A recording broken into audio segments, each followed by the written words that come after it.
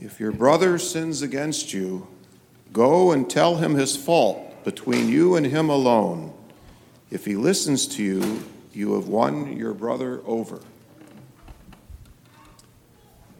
When somebody does us wrong, it's a very human instinct to tell everybody else about it except for our brother, right? It's so easy to take out our frustrations by gossip, passive-aggressive behavior, bad-mouthing. We tell everyone except the one who might actually benefit from the word of fraternal correction. Jesus says, go directly to the person involved and let them know how they have hurt you or how they have misbehaved. I think what's key here is what's from the second reading. It speaks about all the commandments are summed up in love. To make sure, look at our motivation. If we're going to go say something to somebody, are we doing it to, I want to pound them and show them how wrong they were and how right I am? Are we doing it out of that motivation, or are we doing it out of love, out of a desire to will the good for the other? And when we do it that way, it can do a lot of things. It can keep from ruining a person's reputation. Could be what we'd want to done if for people to do it to us. If the shoe was on the other foot, wouldn't you want to have somebody come to you first if they have a conflict with you?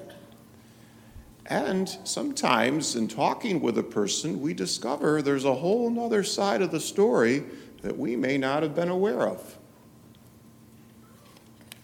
I try to think of that when the person cuts in front of me in the 2 lines merging in traffic. Maybe they're on their way to the hospital or something.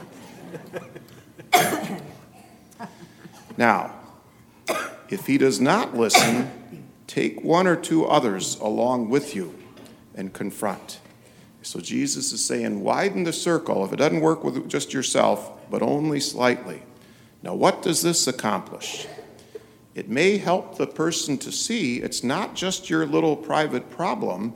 If you bring 2 others along with you who say, no, we see the same thing, that might convince the person that there's something objectively wrong here. I think about this especially in situations where if somebody is struggling with the disease of alcoholism or other forms of chemical dependency, and it's causing their life to really damage other people's lives around them, from what I understand of the disease of alcoholism, one person going and confronting somebody probably not going to have much success. That's where interventions come in, when you can get everybody significant to that person to be able to approach the person to say, we love you, but we're worried about you, and to be able to do it out of love. That's where interventions can be so helpful.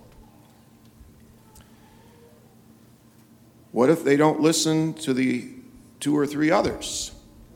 Then Jesus says, take it to the church.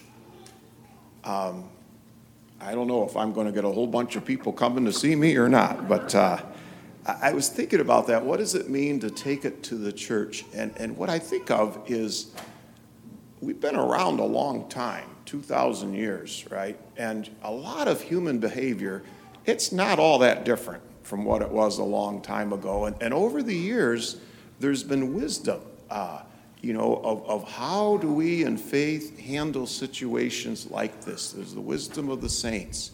And hopefully the Christian community is able to draw from that wisdom, that experience of trying to do what's right, to address a particular situation. Now, the last step.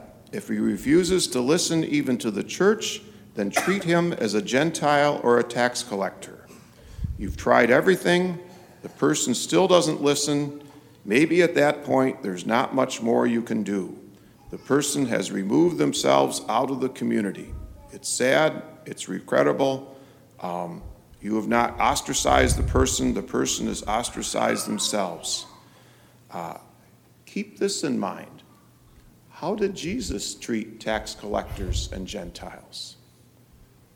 He continued to reach out for them. Even if we're not able to do something, let's continue to pray for the people involved. Now, the last thing about this passage, I just heard a perspective this week that I hadn't considered before, and I want to just share it with you. We've been talking about this other person who's at fault. What if we are that other person? What if the people around us have been kind of trying to let us know, maybe in a subtle way, maybe in a less subtle way, hey, there's something wrong with what we're doing? Are we listening? Do we get defensive when somebody brings up something that we don't like to hear? Are we open to consider our own need for correction?